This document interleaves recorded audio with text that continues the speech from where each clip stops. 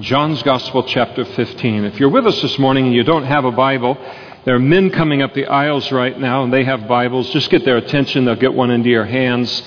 And it's always the best things happen when we can hear the Word and then be able to see it with our own eyes. And so just get their attention, and they'll get a Bible to you, and you can enjoy this as fully as the Lord wants you to be able to. On Sunday mornings, we're studying the life and the ministry of Jesus, in chronological order, and we come this morning to what is really one of the most amazing passages in the whole Bible. And you say that about every passage.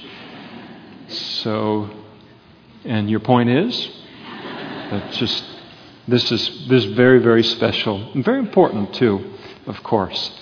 And so here we are, John chapter 15, verses 1 through 11. I'll read out loud and you just follow along in your hearts. Jesus speaking, and he said, I am the true vine, and my Father is the vine dresser. And every branch in me that does not bear fruit, he takes away. And every branch that bears fruit, he prunes, that it may bear more fruit. You are already clean because of the word which I have spoken to you. Abide in me, and I in you. As the branch cannot bear fruit of itself unless it abides in the vine, neither can you unless you abide in me. I am the vine, you are the branches. He who abides in me and I in him bears much fruit, for without me you can do nothing. If anyone does not abide in me, he is cast out as a branch and is withered, and they gather them and throw them into the fire, and they are burned. If you abide in me, and my words abide in you, you will ask what you desire, and it shall be done for you. By this my Father is glorified, that you bear much fruit, so you will be my disciples. As the Father loved me, I also have loved you. Abide in my love. If you keep my commandments, you will abide in my love, just as I have kept my Father's commandments and abide in his love. These things I've spoken to you, that my joy may remain in you, and that your joy may be full. Let's pray together.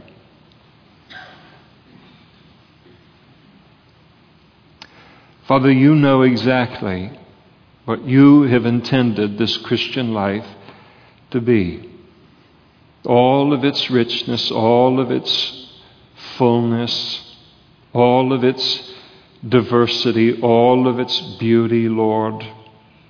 And we pray that as we study these 11 verses this morning, you would not only bring us into a greater understanding of all that you have for us in Christ, but Lord, that you would then more fully bring us into the life, Christianity as you have defined it, Lord, and as we want to experience it and live it. So we look to that work of your Holy Spirit in our individual hearts here this morning. Help us to hear your voice, Lord, and we ask it in Jesus' name. Amen. Please be seated. Christianity is a relationship, and it is a relationship with none other than the Lord Jesus Christ himself. And I don't think that it is possible to state that great truth often enough. We think about maybe in just our own minds, if we were to ask the average person in the world today what they understand Christianity to be, I don't know that a personal relationship with Jesus Christ would make the top 5. I don't know the top 5 answers. I don't know that if we were to ask the average person in professing Christianity what Christianity is about supremely, that a personal relationship with Jesus Christ would be in the top 1 or the top 2. So it's important to state it, though it can seem obvious to many people. Christianity is not supremely a relationship with a church, though church attendance plays an important part in our growth in a personal relationship with the Lord. Christianity is not a relationship with a religious system. It is not a relationship with some kind of great charismatic leader. It's a personal relationship with Christ. And in verse 5, Jesus declares himself to be the vine. That is, a grapevine coming out of the ground. And then he likens us to branches that are then attached to that grapevine, which abide in the grapevine. And the whole emphasis is upon union. The whole emphasis is upon relationship with him. Imagine you were to go out into a vineyard. And we're talking about vineyards. You can speak just as well of an orchard.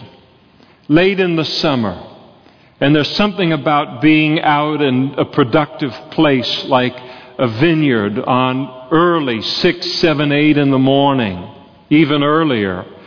In the end of summer, to go out into a vineyard, there's still the cool in the air, and you look out on that vineyard that time of the year, and it looks like it's just adorned in jewelry, all of the beauty of the green, and then the clusters of the purple and the blue and the green.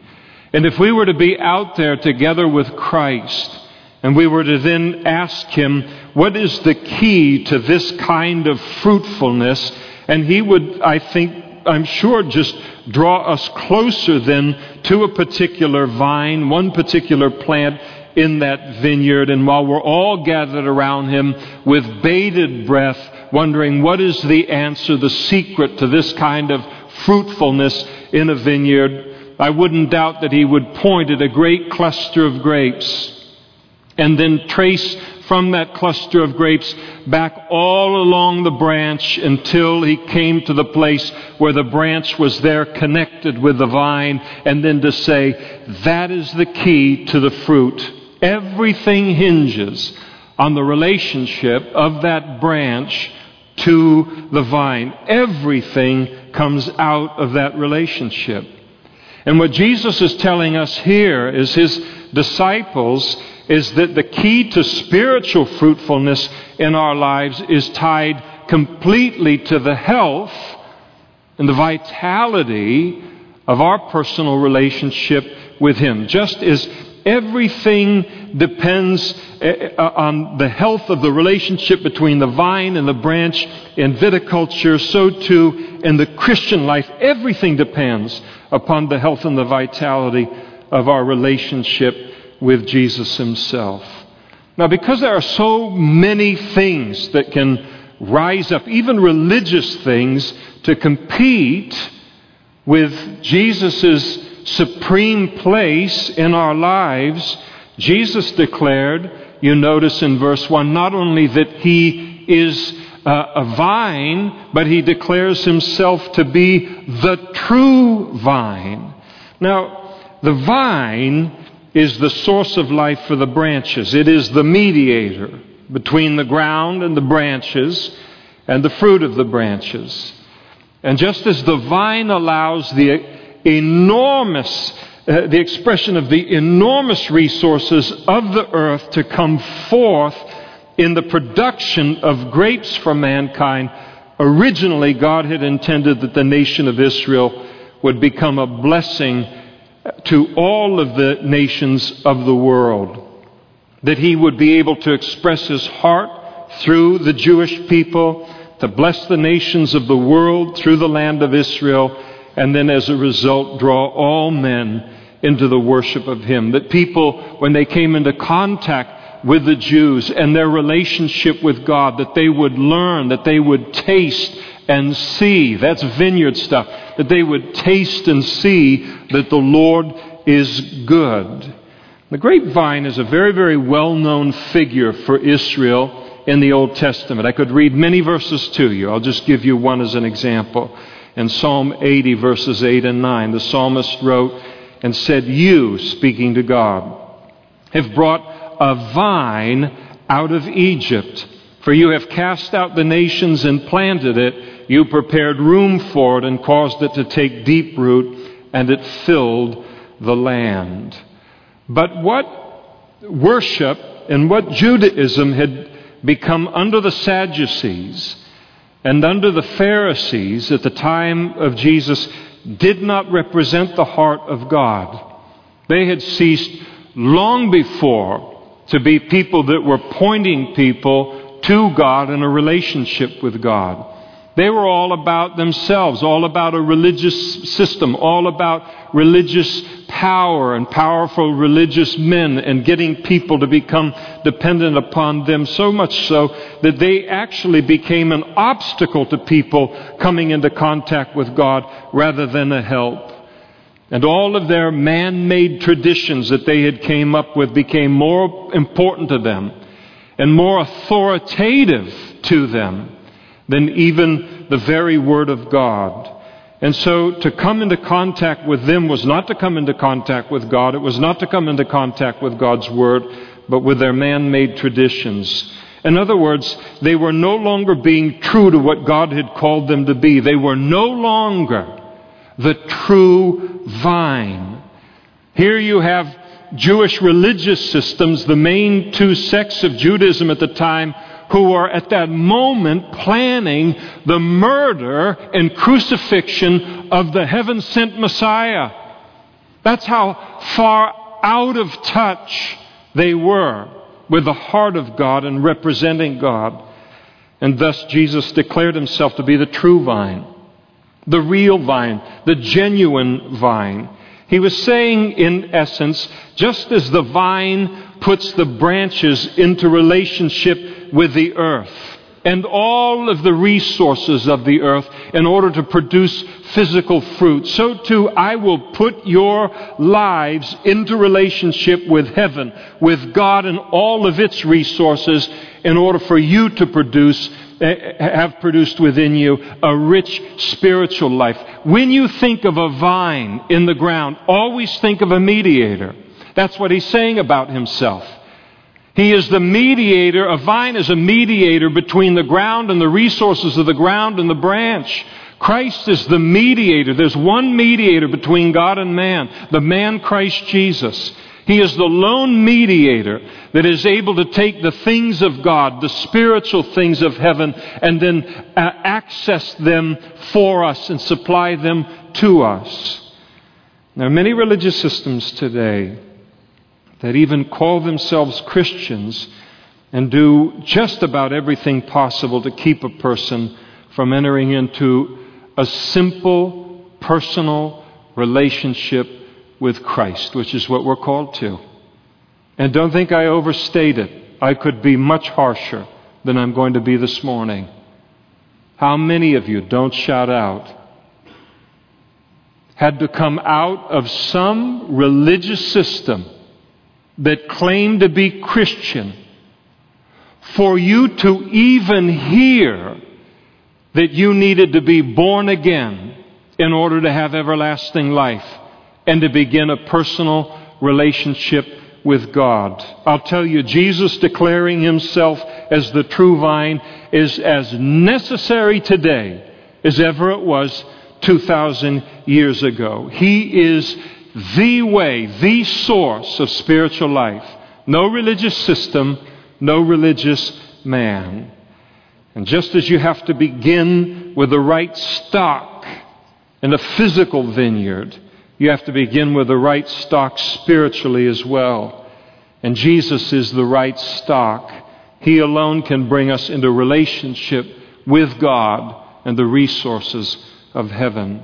Now, in this 11 verses that we just read, the word abiding is, in some form of it, is used by Jesus 10 different times in these 11 verses. So, whatever this abiding is, it is massively important to him. To get an idea of the importance, notice again in verse 5, Jesus said, "Abide in me, and I in you, as the branch cannot bear fruit of itself unless it abides in the vine. Neither can you unless you abide in me. I am the vine, you are the branches. He who abides in me, and I in him, bears much fruit, For without me, you can do nothing. The word abide, technically in the original language, it means to remain, it means to stay, and it means to settle in. It refers to maintaining a healthy, living, unbroken relationship with Jesus. Well, I look at this and I think to myself, since Jesus has told us that apart from Him we can't do anything, and since abiding is so important to Him, it raises a question in my mind. And the question is, how in the world do I abide? I see it's important to Him, so I'm a type A person. I'm a doer. I'm a mover, a shaker. I want things to happen. So Jesus tells me I'm to abide. I'm chomping at the bit to abide. So I look at this and I determine that I'm going to head out.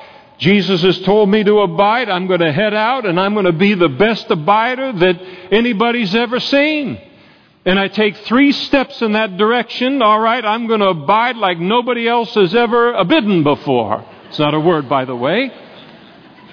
And I take 3 steps in that direction, then it dawns on me, I don't have the foggiest idea what it means to abide. What does it look like practically? And so Jesus gives us 2 very practical keys to abiding, one in verse 7 and another in verse 10. Notice how to abide. Number 1, His words must abide in us, He tells us in verse 7. If you abide in me, and my words abide in you. This means that we are to make the Word of God the single most influential thing in our life. The single greatest and most dominant influence in our lives is Christians. We are to be familiar with it from Genesis to Revelation. We are to know the characters of the Bible. We're to know them by their first name. We're to know why they're in the Bible. We're to know the lessons of their life, what they are intended to teach us. We are to know the people of the Bible better than we know our own family. We're to know the characters of the Bible, certainly better than we know any character of any series that airs on the television. We're to know our Bible and the positions, God's positions on any particular subject better than we know the positions of our favorite talk radio personalities. We are to know our Bible better than we know anything else in life, until we know the God of the Bible better than any movie star or singer or famous person or musician or any pop personality, until it dominates my life, until it dominates my thinking, it dominates my hearing, it dominates my attitudes, it dominates my doing, until it rules my heart, my mind, my soul, and my strength at its core. That is the place that the Bible is to have in the life of the simplest Christian, the average Christian. And the reason that I'm not trying to beat you up, by the way, but I think it needs to be said with some force today. And here's why. I've been a Christian for 30 years, so I'm not even an old wise owl by any means. But it is frightening to me, the level of illiteracy related to the Bible, even among God's people. If we don't know what the standard is, then we have no hope of ever giving it that kind of place in our lives. Because we are Christians in the year 2010 does not mean we are to know the Bible less than they knew it in 35 A.D., or they knew it in 350 A.D., or 1150 A.D. What is described in this book, this is to be how every Christian in every generation is to know the Bible. And the dumbing down related to the Bible Bible is astonishing. And the degree of ignorance that Christians are willing to live in related to their knowledge of the Bible is frightening today. And I can't change the world. I can't even change you. I can't even change me supremely. I can make decisions about my life. But this is the place that the Bible is supposed to have in our lives. This is not the upper classrooms. This is not college prep. This is not whatever they call, it slips my mind what these classes are that are the highest in the campuses. This is for every single Christian to know our Bible in this kind of a way. But how in the world do we come to know it in that way? Our own personal time spent in it, devotional time with the Lord. Someone says, I'm a relatively new Christian, and I tried to read the Bible. I don't understand 90% of it. You understand 10% of it. And the next time you'll read it, you'll understand 20% of it. And the next time, 30% of it. And then this piece will connect with this piece and that piece because you got the teacher live inside of you, the Holy Spirit. And pretty soon this whole thing will begin to crystallize and you'll be understanding what the whole big picture is. But I'll never get there if I don't begin accepting and learning what it is that I can learn by simply reading it myself and then concentrating on that. Another way that we learn the Bible is through Bible studies, like what we're doing here right now this morning. And all of the other Bible studies that happen in this church and really in any Bible teaching church. We have great resources that are available to us today. Unbelievable amounts of Bible study resources that are in printed form, that are in audio form. We've got a bookstore that's a part of a church, just one little old church in Modesto, and we've got a bookstore here full of good, great stuff for studying the Bible. And Bible study is something that we can do on our own.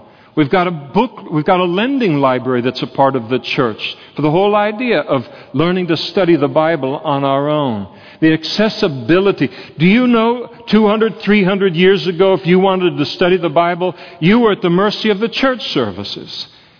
Here you are new to the Bible, you don't understand what it says, and you'd almost have to wait till the next Sunday meeting or the next Wednesday meeting when the pastor would open up the Bible, and you could almost only learn it as fast as he would teach it. Today, you can go online and you can download, or you can get MP3s, you can download onto an iPod, you can listen to 7-10 Bible studies a day if your schedule allows for it. We can grow in the Bible as fast as we want to grow in the Bible. It's an unbelievable time of opportunity for God's people at this moment in history. Now the challenge is, all that technology means there's a whole bunch of competition for using it for the Bible, but to use it for other things.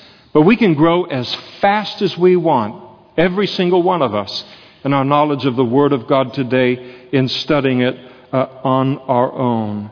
And then not only studying the Bible, but then giving it a living place in our life, making it the standard of our definitions of right and wrong. Asking circumstance by circumstance in our lives, what does the Bible say about this? What does God say I'm supposed to do here? What does the Word of God say that I'm supposed to say or not say here, do or not do here? And that kind of a relationship with the Word of God, Paul wrote to the church at Colossae. It's just made up of people just like you and I. They dressed funny. They ate different, and it was 2,000 years ago in human history. But I guarantee you they weren't and we aren't any different in any great way from them. And he spoke to them in this vein. In Colossians 3:16, he said, "Let the word of Christ dwell in you richly." That's what he called Christians to. And that's the place that the Word of God is to have in our lives. Now, how to abide, number 2? That occurs, verse 10, by simply obeying His commandments. If you keep my commandments, he said, you will abide in my love. Essentially, abiding is obeying. But I can't obey till I know. So I abide by learning what the Bible says about anything, and then by obeying what the Bible says about the different areas and circumstances in my life. All begins with knowing the Word of God, but it never can stop there. It has to go on until I actually obey it. And like nothing else that we can do, just simple, ordinary obedience to God's Word assures the health and the stability and the vitality of our relationship with the vine, with Jesus. Abiding is obeying. Now notice the fruit of abiding, the result of abiding. And one of the results of abiding is fruit. Jesus speaks about it over and over in the passage. He talks about fruit, verse 2.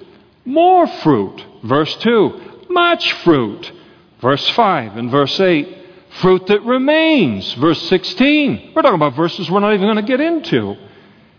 And all of it raises the question in my mind, and that is, what is this fruit that Jesus is talking about?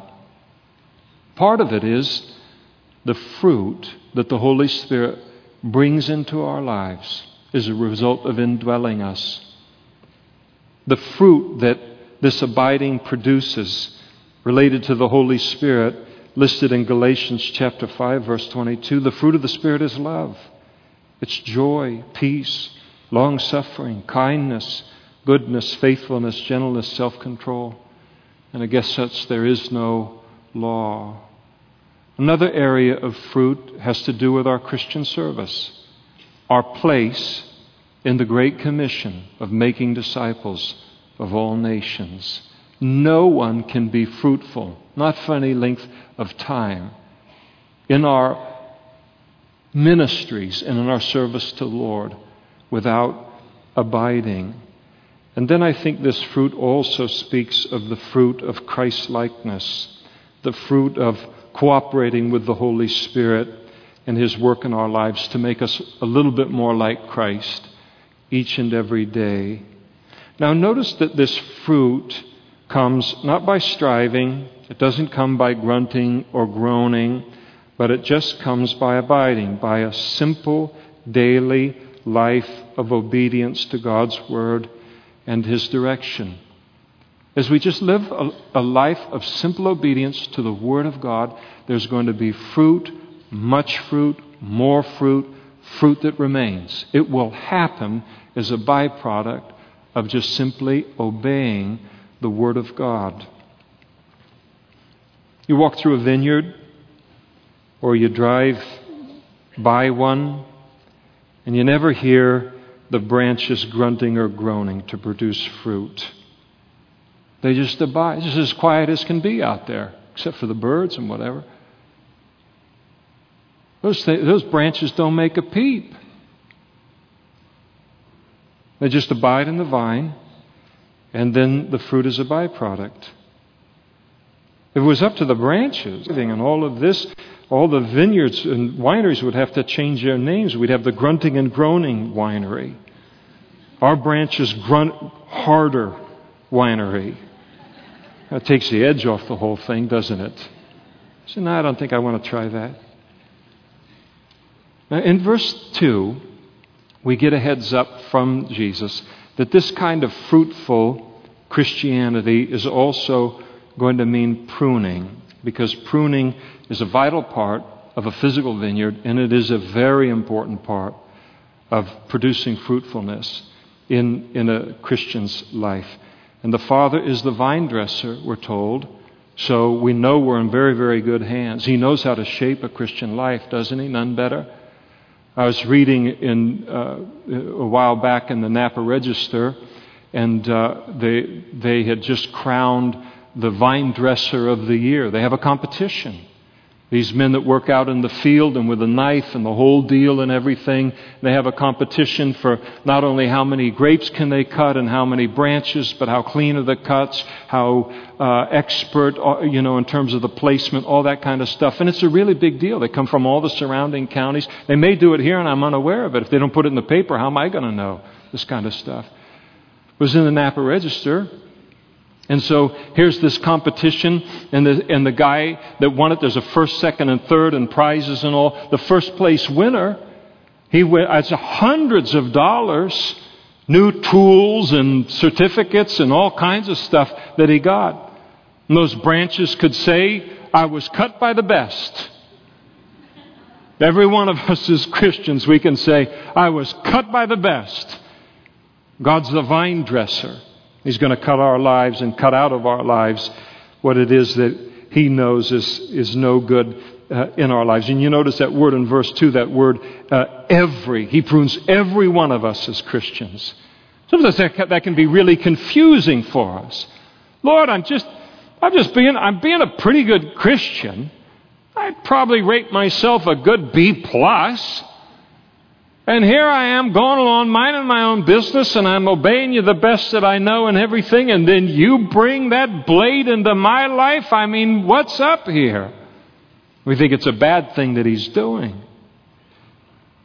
Pruning is just simply cutting away.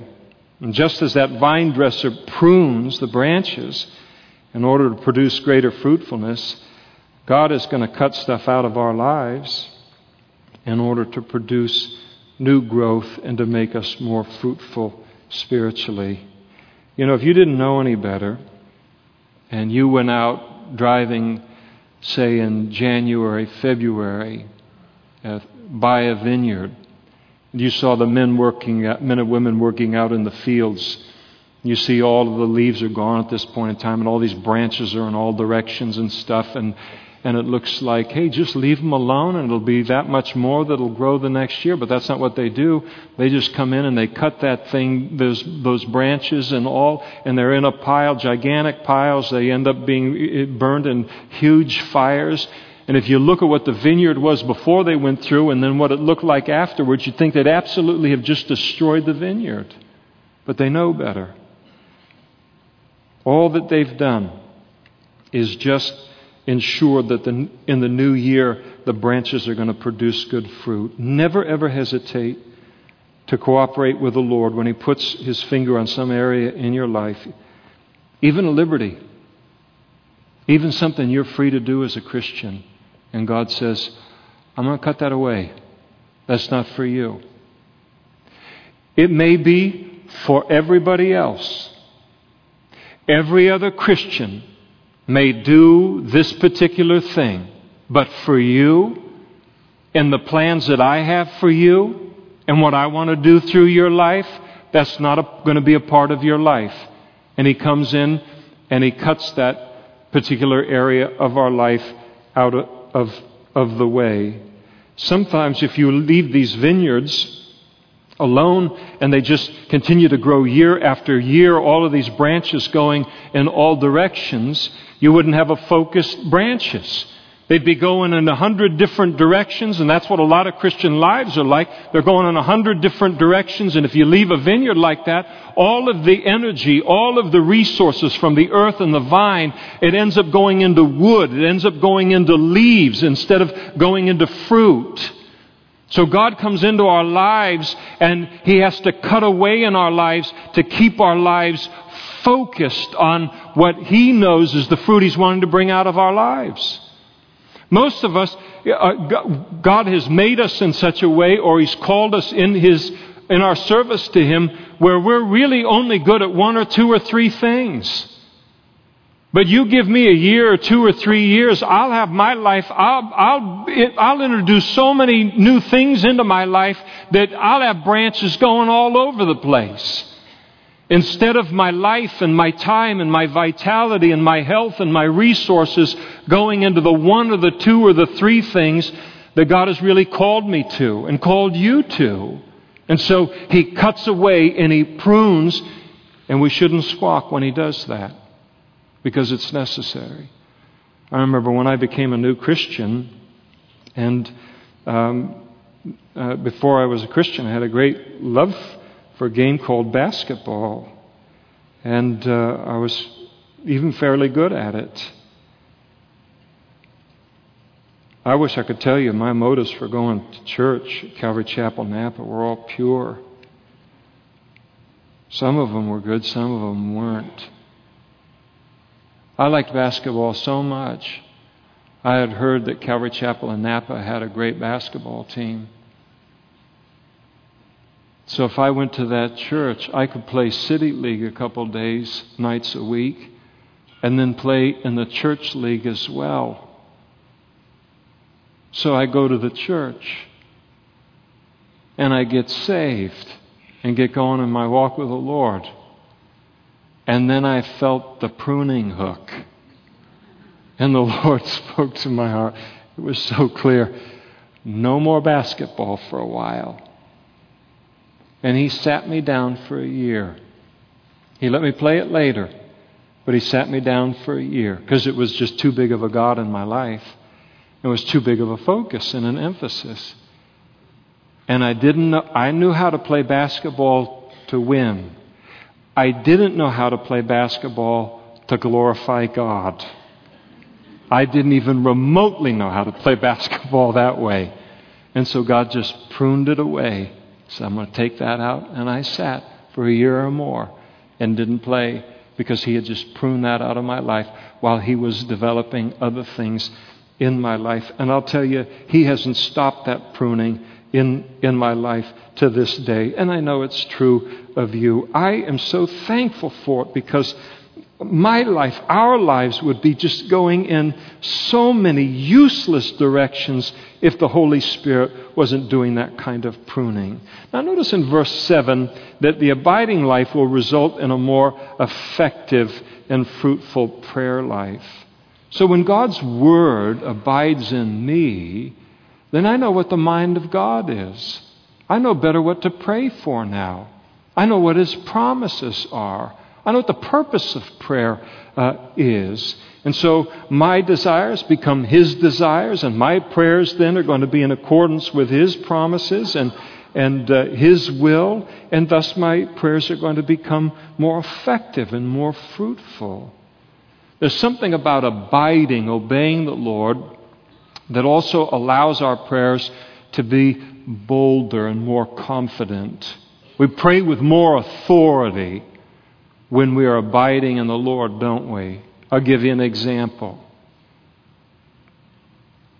Husbands, have you ever come home from work, and between the time that you've come home from work to dinner time, you get in some kind of a, not quite an argument, but some kind of a discussion with your wife?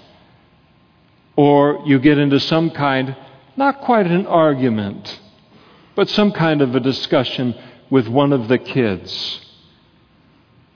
And you're just as carnal as can be. And the whole family knows you came home and behaved yourself carnally. And then dinner time comes. And it's time for you to pray. How'd that prayer go for you? You got to choke those prayers out. And you thank God that they're over more than anything else you prayed. Because we're not abiding in Him. We lose that vitality and that confidence in it. And abiding allows that to be a part of our prayer life. Notice in verse 8 that an abiding life is a life that glorifies the Father. As we just simply obey God's Word and the power of the Holy Spirit, it creates a very different life than the life that the world produces. You're going to stand out. There's no doubt about that. And so people look and they say, why is she such a nice person? Why is he so patient in that kind of a situation? Why is she so giving in that kind of a situation? Why can't I draw him into a slander or gossip in a conversation? And pretty soon it becomes apparent that our lives are different, and then people begin to ask around. They say, oh, they're a Christian. Oh, okay. That's why they're different. and then God is glorified. I remember a number of years ago, A.C. Green, very, very committed Christian, was the starting forward for the dreaded Los Angeles Lakers basketball team at the time. He was very, very good. Very important part of what it was really a tremendous team to watch play. Kind of later in his career, he was playing in the NBA, and a guy by the name of J.R. Reed, dirty since college. They are just dirty players. And he came around with an elbow, and he hit A.C. Green in the mouth with an elbow. I mean, it wasn't accidental. I saw the clips. And I might not have seen the clips, or it might have just been reported that way, but it was a deliberate thing, and I'd seen him be dirty in other games, all the way from college. He hit A.C. Green in the mouth with his elbow so hard that two of his teeth flew out into the middle of the court. And A.C. Green's response was to go over, pick up his teeth, and go into the locker room. Well, later he was interviewed by ESPN, and he was asked by the interviewer, what kept you from punching J.R. Reed? So we got an ex-athlete doing the interview. What kept you from punching J.R. Reed? And A.C. Green said, I just thought to myself that this was the test for whether I was going to live out what I'd been saying all these years.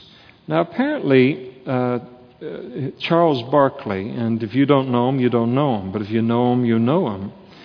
Apparently, the next time Charles Barkley saw A.C. Green after this event, he said, now I believe you're a Christian. So it brings glory to God. Notice in verses 9 and 10 that abiding allows us to experience the fullness of God's love for us. God loves us, and Jesus loves us to a degree that is just simply impossible to articulate. You can't, if you for 1,000 tongues to sing, you can't describe. We scratch the surface in our knowledge of His love for us. And you know, when you love somebody, you really love them, especially your children, and this is kind of a children thing here. When you love someone this kind of way, you want to continually express that love toward them. And the one thing you don't want to have happen is for them to do something in the relationship that robs you of the opportunity to fully express your love toward that child. Some of you are parents who sit in this room today, and the conduct of your children, the lack of character of your children has forced you into a place of pain that they may never understand, that they have forced you into a place that you cannot express your love in the way that you would like to in terms of blessing them. And that's what happens.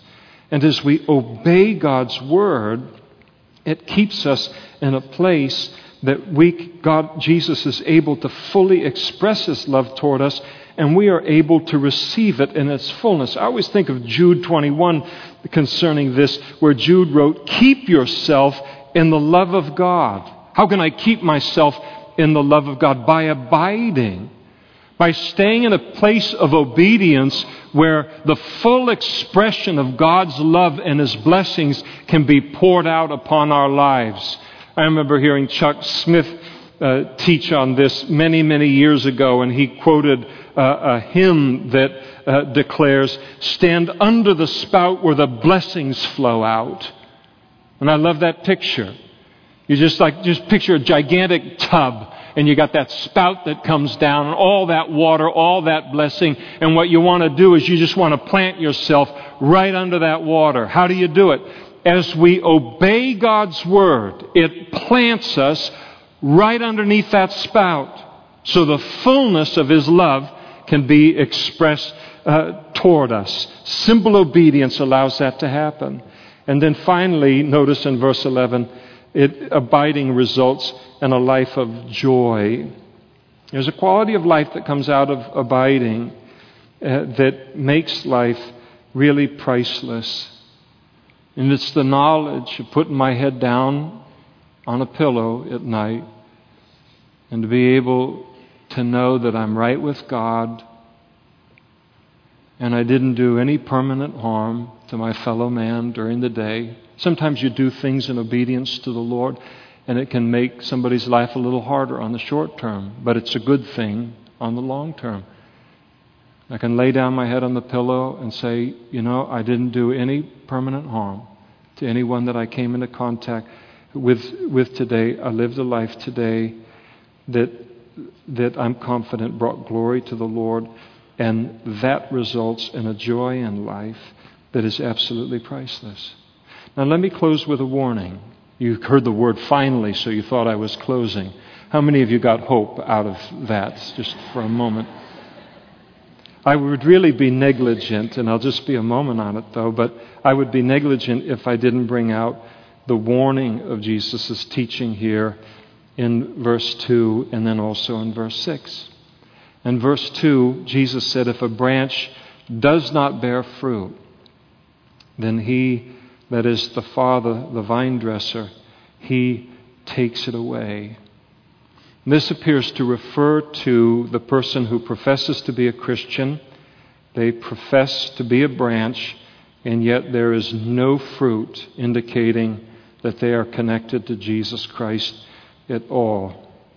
And the Father ultimately comes along and he cuts those kind of branches away. Judas Iscariot is a perfect example of that. Now, I don't want to be misunderstood on this at all. There's a tendency, you notice what Jesus is saying there in verse 2. He says, every branch in me that does not bear fruit. We're talking about a no fruit situation. So you've got a situation that happens where someone sits in a room like this and says, oh no, they're a Christian, they're on their way to heaven, and they think, I know I'm not the person I should be, I know I'm not the Christian I should be, there's some fruit, a little fruit, but not what I know should be happening. God's going to cut me off and I'm going to be thrown into the fire. Now, he's not talking about little fruit people. That's a different sermon. He's talking about no fruit people here. And that's why Jesus speaks to them, because the disciples are in the same boat that we're in, where it's like, oh no, he's talking about us. We're not going to make it, They've just been arguing over who's the greatest, and he's just told them they're going to deny him, all this kind of stuff. So he says in verse 3, you are already clean because of the word which I've spoken to you. I'm not talking about you guys. That's what Jesus is telling them. I'm talking about a different kind of person. Here's how I understand it. That it makes sense to me, maybe to be helpful to you. It is impossible for God Almighty in the person of the Holy Spirit to come into a human life and for that life not to change. There will come with the Holy Spirit a hunger for God's Word and a desire to obey the Bible and a desire to grow in a relationship with the Lord. So it's talking about a person who can candidly be raised in a religious environment, can come to a church like even this one, which puts a great emphasis on the Word of God, for weeks and for months and for years, but in terms of their life, that life never changes. It never becomes marked or characterized by obedience to God's Word.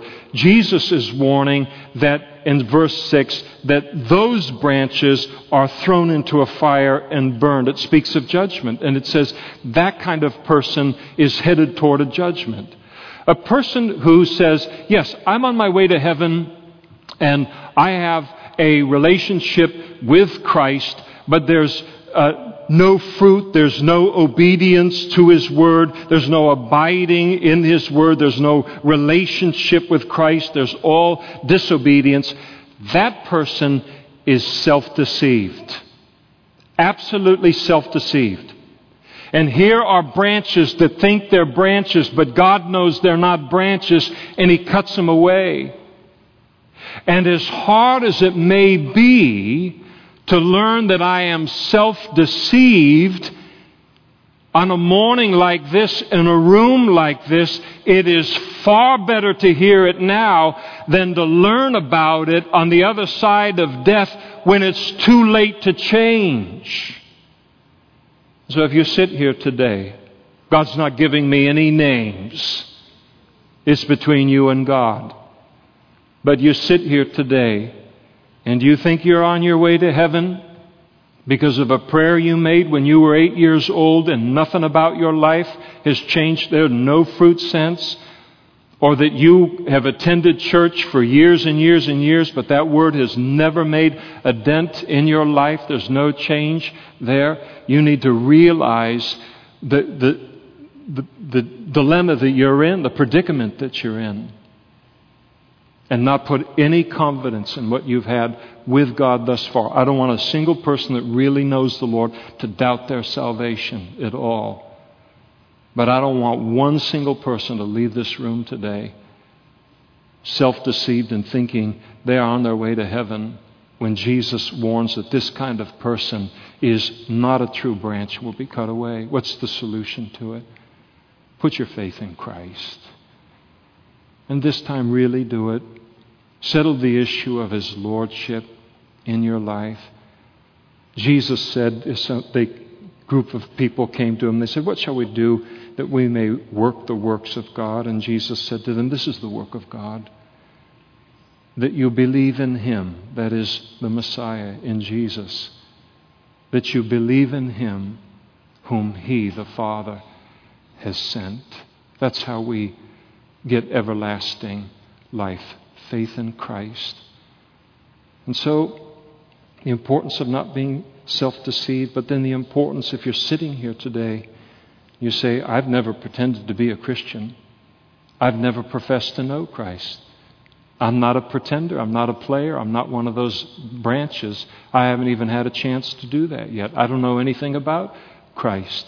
What I've learned is what I've heard from you today, but I want a personal relationship with Jesus Christ. I want a relationship with God today. What do? You do the same thing, only from a different vantage point. You put your faith in Christ for salvation this morning, and He will begin a personal relationship with you. That's what Christianity is. Now I close with this simple thought. I am in awe of the privilege of having a personal relationship with God.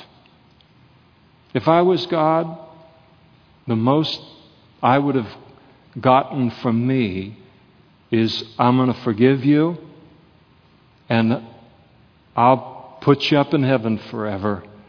But don't even think about that there's going to be anything between you and I in terms of a relationship. I didn't want to be friends with me when I became a Christian. That's why I became a Christian. And He wanted to start a relationship with me and with you. I'm glad I'm going to heaven.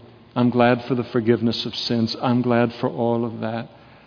But I am humbled that He was gracious enough to make a way for people like you and me to know Him personally and have that kind of a relationship with Him, and to think about how committed He has been to that relationship. Christianity is a relationship. Praise the Lord. Let's stand together and we'll pray.